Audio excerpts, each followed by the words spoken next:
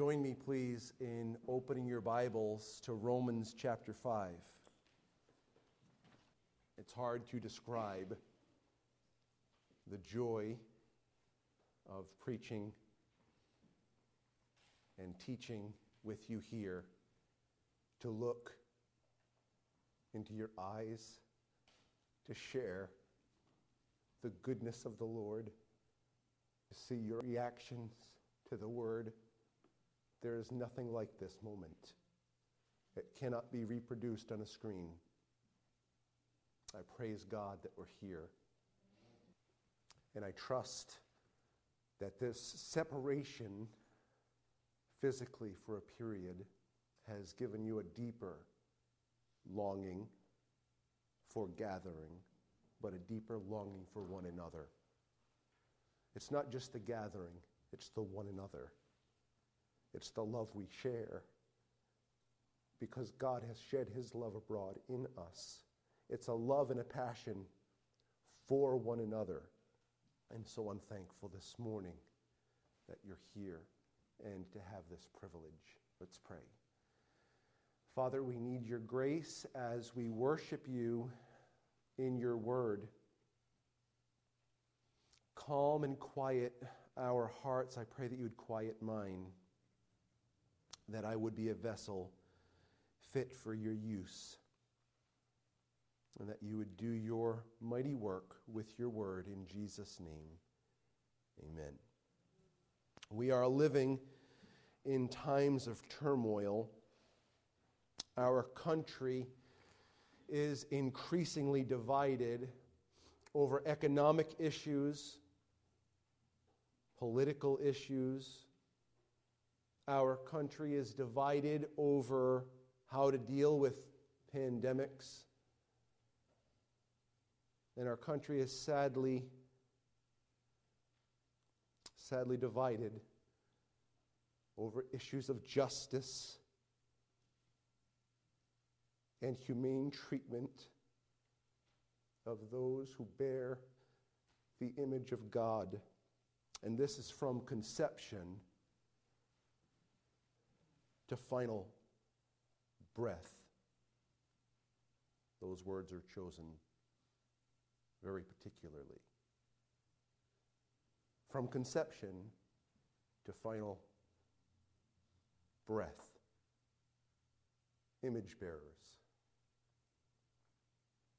And our people, we the people,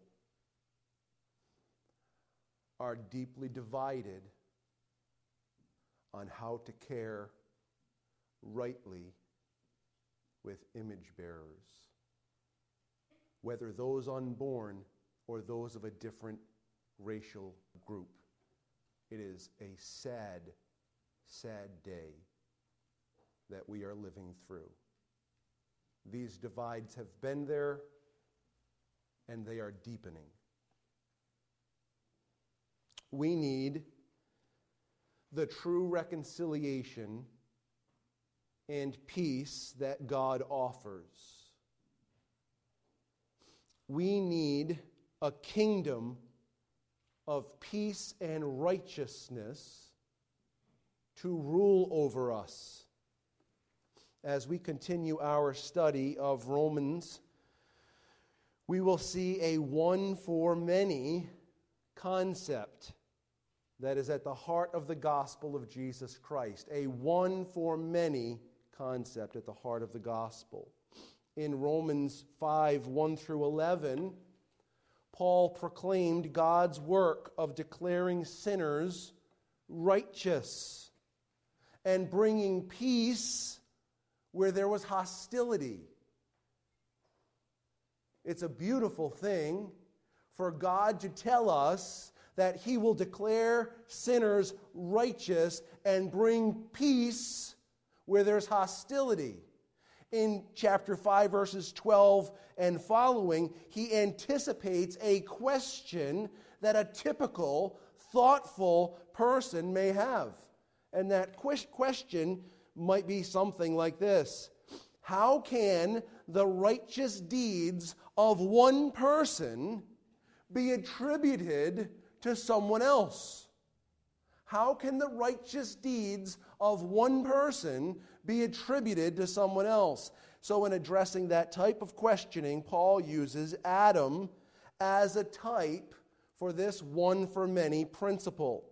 Just as Adam's sin plunged humanity into sin, resulting in death, just as Adam's sin plunged humanity into sin, resulting in death, to a much greater extent and with much greater results, Jesus' act, his righteous act, which culminated, of course, in his laying down his life as a once-for-all, wrath-removing, sin-canceling, substitutionary death.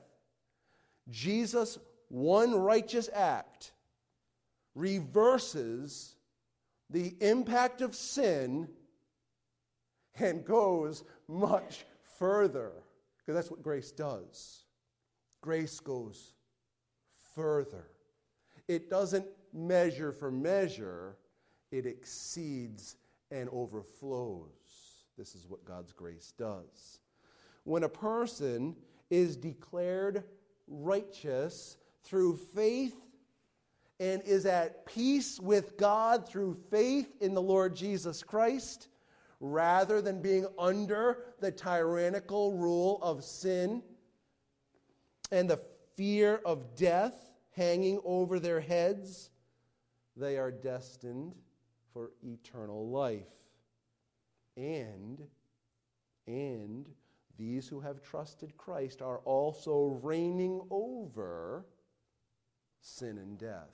Reigning over sin and death. This morning, as we try to finish our thoughts on Romans chapter 5, we want to at least understand this. Ready? Jesus Christ, the author of life, reverses the curse of sin and death by becoming a curse for us. And his work accomplishes even more than reversing the curse and restoring man into a right relationship with God. Jesus' work provides not just life where sin brings death, but provides eternal life. So we're going to cover a few items this morning, and I would say the first and the third briefly, and the second one a little bit more heartily. Okay, three concepts that we have to understand. The first is this: the work of Jesus Christ delivers us from increasing sin with abounding grace. The work of Jesus Christ delivers us from increasing sin with abounding grace. Take a look, please, with me at verses 12 through 14. Therefore, just as sin came into the world through one man, and death through sin, and so death spread to all men because all sinned. For sin indeed was in the world before the law was given, but sin is not counted where there is no law. Yet death reigned from Adam to Moses, even over those whose sinning was not like the transgression of Adam, who was a type of the one who was to come. What we want to recognize just briefly from that section, of course we covered this last week, the law did not create sin. The law did not create sin, but rather reveals a clear charge of a trespass. Here's the line, you went over the line. Here's the rule, you broke the rule. The law gives a clear charge about the sin. It doesn't create sin. Sin was there. That's why death reigned from Adam to Moses, even though there was no law there. Adam sinned deliberately and specifically against a deliberate and specific command. After Moses and the declaration of the law, people violated specific commands. In between, there was a violation of the law that God wrote on the heart. So the law increases sin because it increases the accounting of sin. Verse 16, take a look there, please. It says, and the free gift is not like the result of that one man's sin, for the judgment following one trespass brought condemnation, but the free gift following many trespasses brought justification. We see the many trespasses that come. The more the laws are on the books, the more that they're recorded, the longer the list of violations. The list of trespasses of mankind is vast. Think about all the people that have lived on this earth. Think about all the violations of God's law that have occurred on earth since Adam, since Moses. The list is vast. The list of individual trespasses in me is overwhelming. The list of trespasses in you is overwhelming. It's hard to fathom. Verse 20. Now the law came in to increase the trespass. But where sin increased, grace abounded all the more. The law accomplished increasing the list of trespasses and the amount of guilt. That's what the law accomplished. It made a clear delineation. I have not come under the authority of God. I have violated God's law. It is clear. It is final. That is truth. But God's grace is greater than all our sins. God's grace. Grace, grace. God's grace. You could sing the rest of it, but you're not allowed to sing right now. Stop it.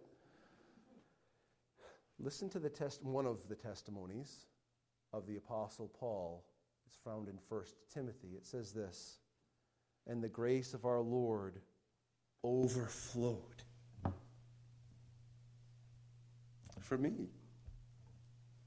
The grace of our Lord overflowed for me with faith and love that are in Christ Jesus. This growing list of sins was a fertile ground to display God's merciful and gracious character. Hold your hand in Romans because we're going to come right back. But take a look at Exodus 34 for just a moment. Exodus 34, just for a moment. We studied this passage in some detail last year. Exodus 34, verses 6 and 7, where God introduces himself.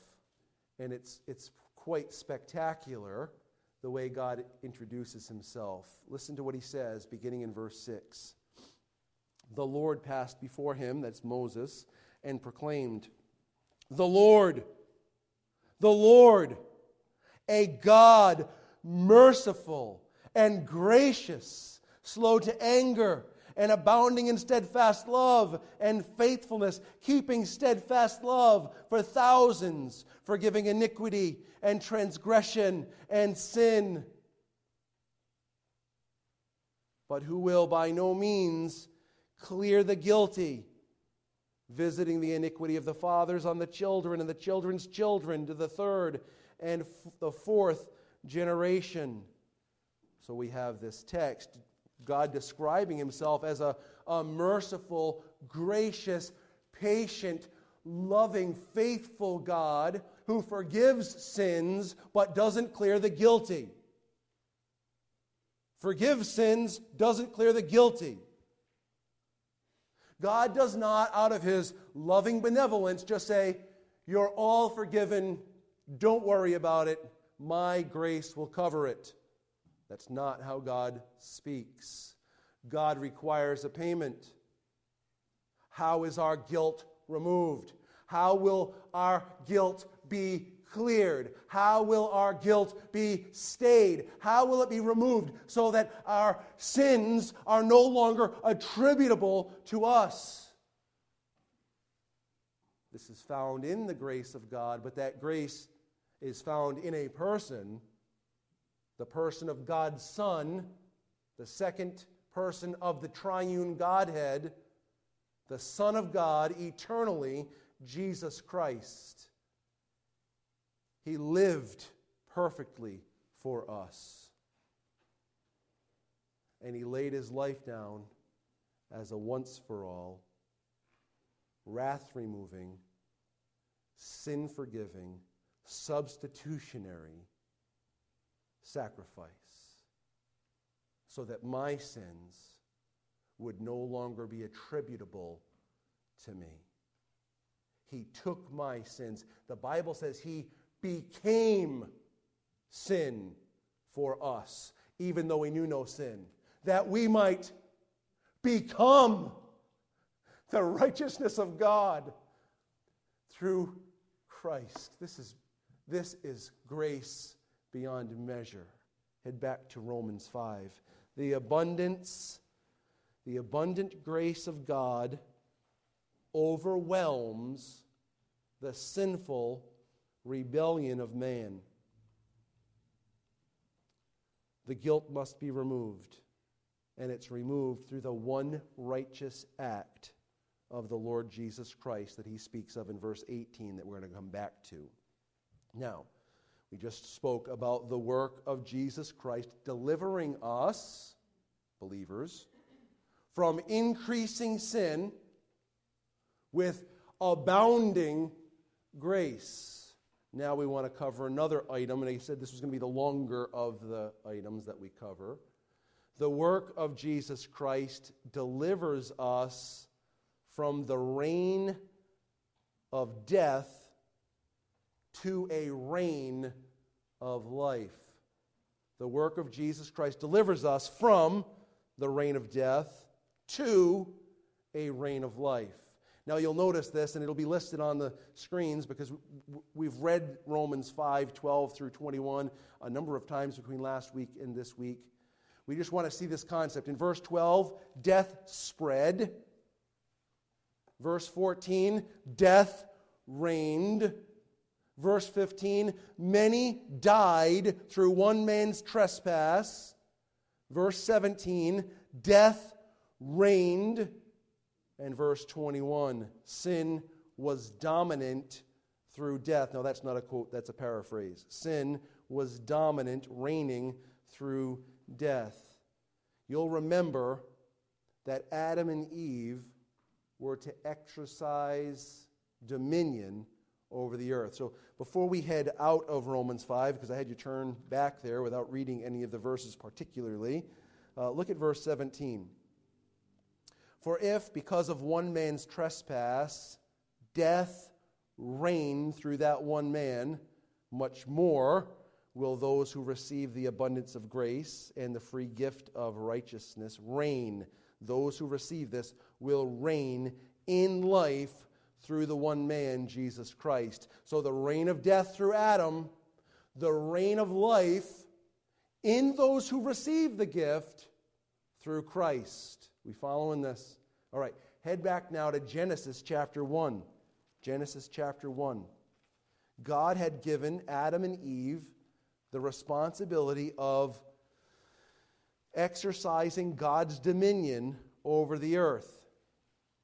Genesis 1, we're going to start in verse 26 and go down to verse 31. It says, then God said, let us make man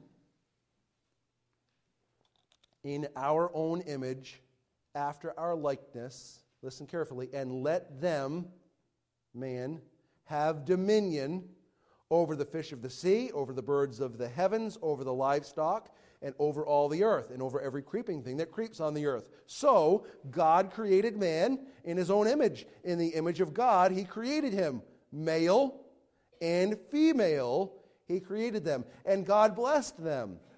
And God said to them, be fruitful and multiply and fill the earth and subdue it and have dominion over the fish of the sea, over the birds of the heavens, and over every living thing that moves on the earth. And God said, behold, I have given you every plant yielding seed that is on the face of all the earth, every tree with seed in its fruit.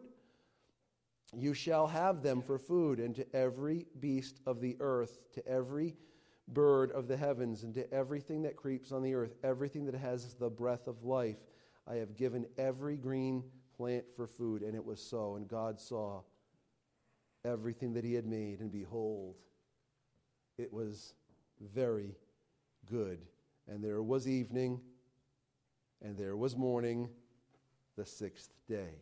So this is what God created. He created a place for man to demonstrate and to exercise God's dominion over God's creation. But sin produced a curse and death. We're familiar with this. We're familiar that because of the sin of Adam and Eve, there was pain in childbearing. There would be strife about roles. In man's work of tending the earth would fight against him in this endeavor.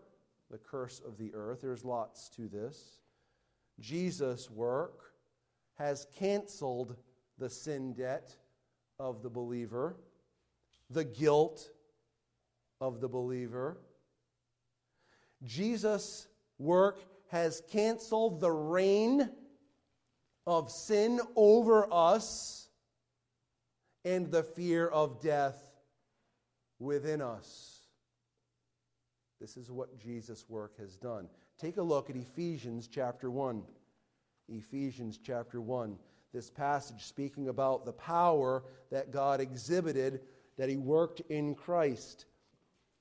In Ephesians 1, Paul is praying for the church that they would understand the inheritance that's theirs, the calling that's theirs, and the power of God that is for them. Verse 20 now. That power that God worked in Christ when He raised Him from the dead. It's not the end of it. And God seated Him at the right hand, at His right hand, in the heavenly places. For what purpose?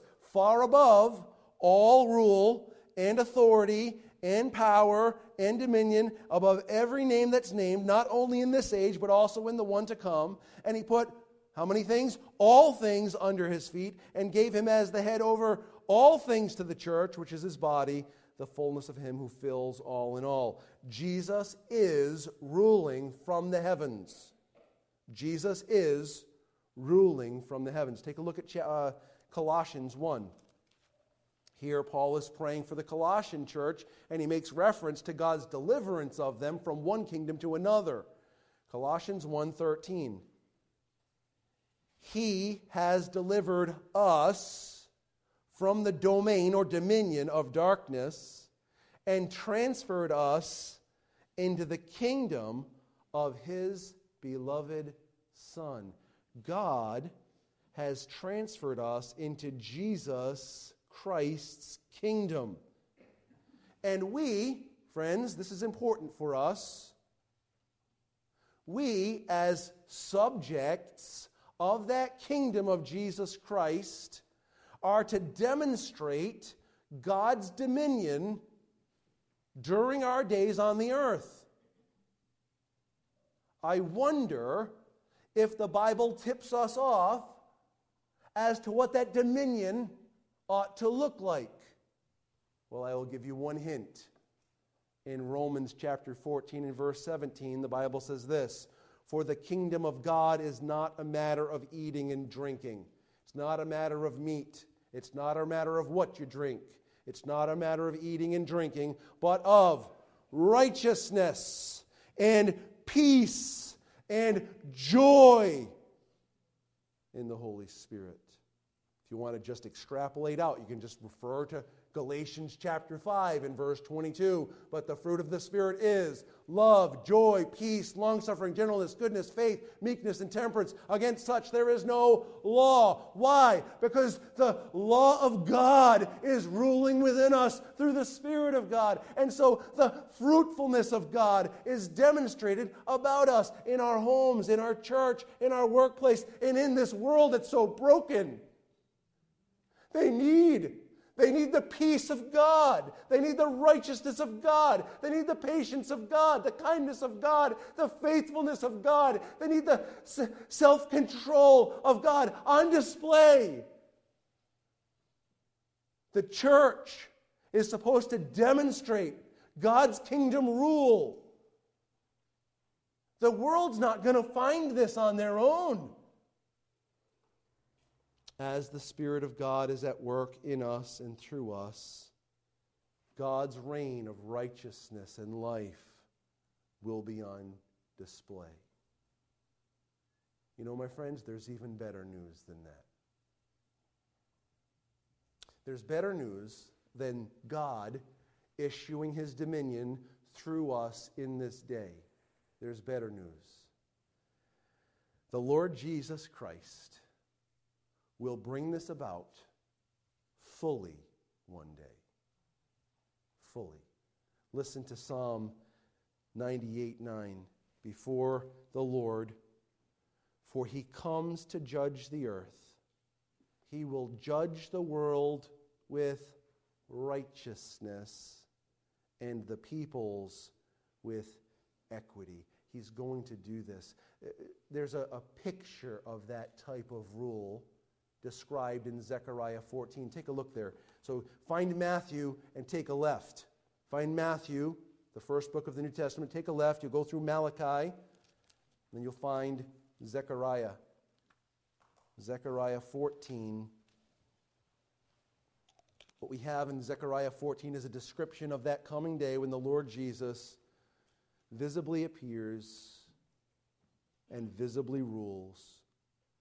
Zechariah 14, starting in verse 3, says, Then the Lord will go out and fight against those nations as when he fought on a day of battle. And on that day, his feet, the Lord Jesus, shall stand on the Mount of Olives that lies between Jerusalem on the east, and the Mount of Olives shall split in two from east to west, etc. Verse 9. And the Lord, will you read this with me? You don't have to shout it. Just say it subtly. Verse 9 of Zechariah 14. And the Lord will be king over all the earth. On that day, the Lord will be one, and his name one. This day is coming. There will be justice. There will be righteousness. There will be equity on the earth. God will produce it. It's coming. It's described very well. We don't have time to look there in Isaiah 11, verses 1 through 6, etc. It's beautiful. When Jesus rules the world, the corruption of racism and bigotry will be abolished. We, as the Church of Jesus Christ, will you please listen to this? We, as the Church of Jesus Christ, should not be able to tolerate the horrific actions that result in the unnecessary deaths of Ahmaud Arbery and George Floyd. We should not try to minimize or counter these grievous acts by saying, well, but what about this situation and what about that situation? That is not the point. Each situation is a demonstration of the corruption and brokenness of our world. Don't qualify it. Don't excuse it. Don't explain it away. That is not what we're here for. It's wrong. It's wrong. And that's it. It's wrong. There is corruption, and it's deep. We should see this deepening corruption and injustice is prevalent in mankind. It's prevalent in society, and it's available within us. And that corruption has no part of the domain of God. His dominion is altogether different.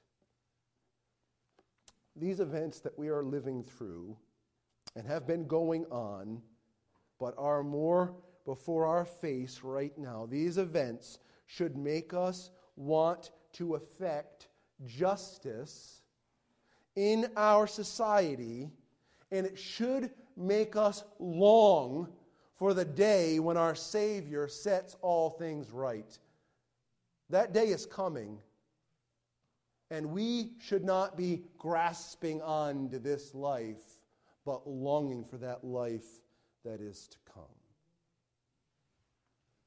As we await this coming day, we must be those who dwell in peace and issue peace.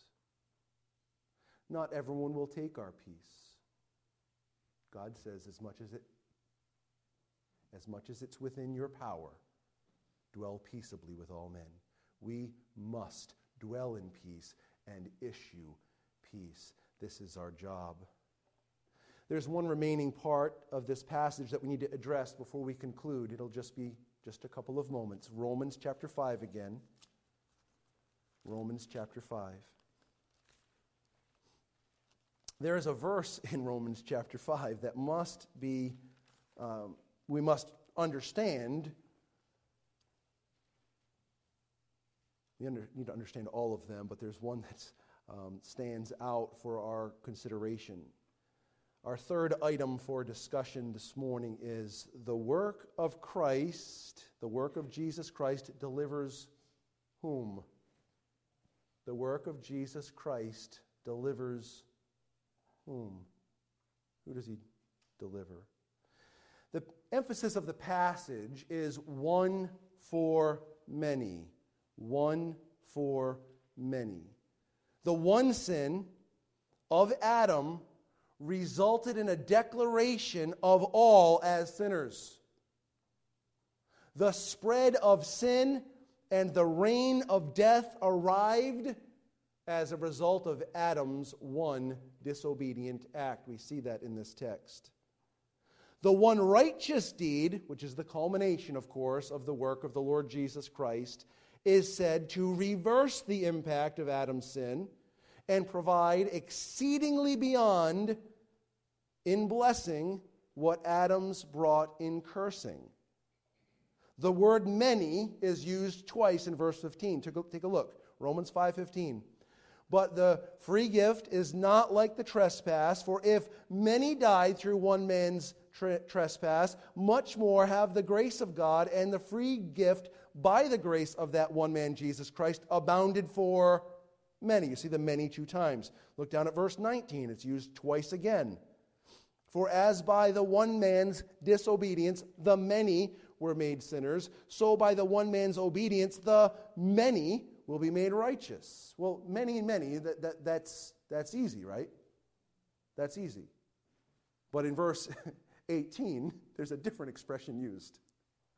For all men. Look at it with me, verse 18. Therefore, as one trespass led to condemnation for all men, so one act of righteousness leads to justification and life for all men.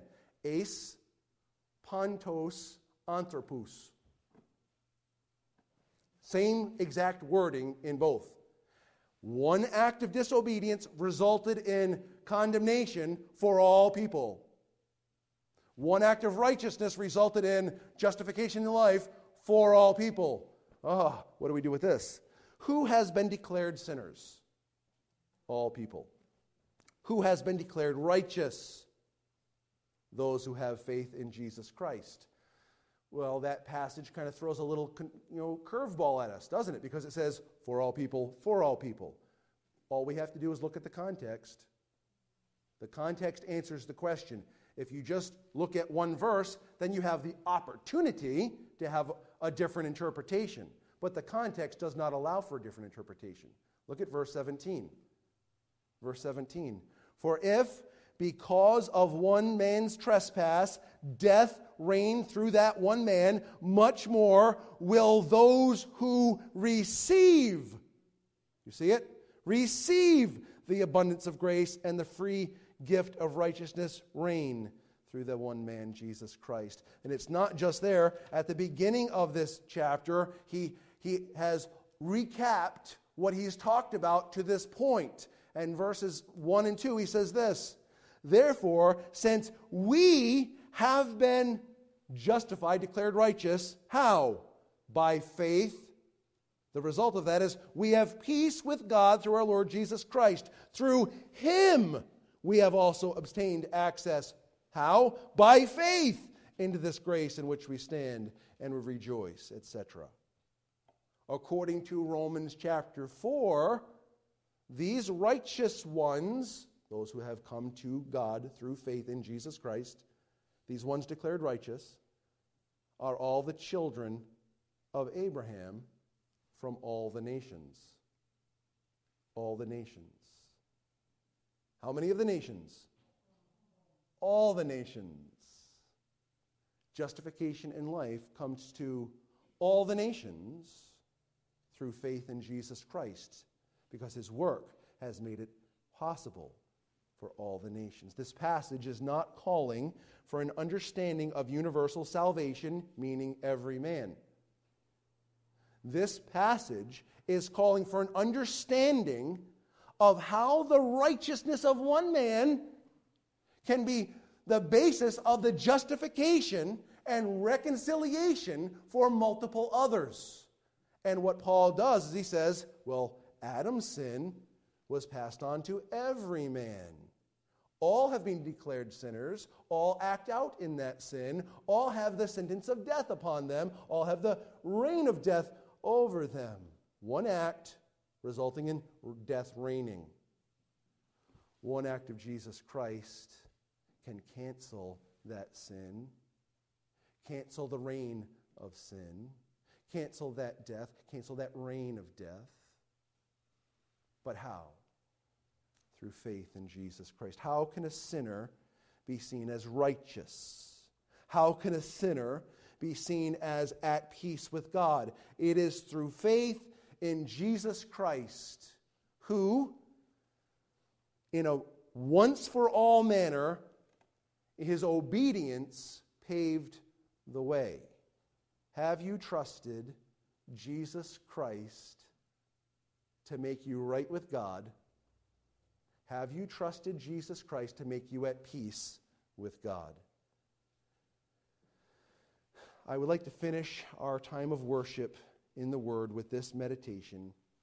As we look at the world around us, we see fear of a virus. We see injustice in the political world and in the realms of law and order. We see inequities between the haves and the have-nots. We see a broken world. This should cause us to long for that kingdom that is to come. We should be longing for the return of Jesus Christ. He will truly, the right way, right the wrongs. We don't meet corruption with corruption. Corruption needs to be met with righteousness. Injustice needs to be met with justice, not with more injustice. Injustice will be no more. While we wait, while we long for him, we must be living to demonstrate his kingdom of peace. People need to see his peace in us. People need to see his peace among us. And people need to see his peace through us. In other words, offered to them. God's peace offered. Think of it. Think of this, my brothers and sisters, when you're posting on social media. People need to see God's peace in us, among us, and through us. Think of it when you're responding to a blog post. Think of it when you're answering an email. Think of it when you're making a phone call. Think of it when you're standing in line at Lowe's. Have you seen those confusing lines? They're confusing. But ultimately you find the little square you're supposed to stand in. Well, some guy the other day didn't know where he was going, and he kind of put himself at the front of the line. And one of the people in line just started flipping a nutty. He was just going nuts. Listen, this is our real life. We get to go to Stop and Shop still. We still get to go to Lowe's. Yay, our freedoms. when you're there, when we're there, let people see the peace of Christ in you. We must be the ones that are displaying this otherworldly kingdom, because if they don't see it from us, the church, us and other people that are born again, they're not going to see it in this world. Let's pray together. Father, we need you and desire your grace and help. In Jesus' name, amen.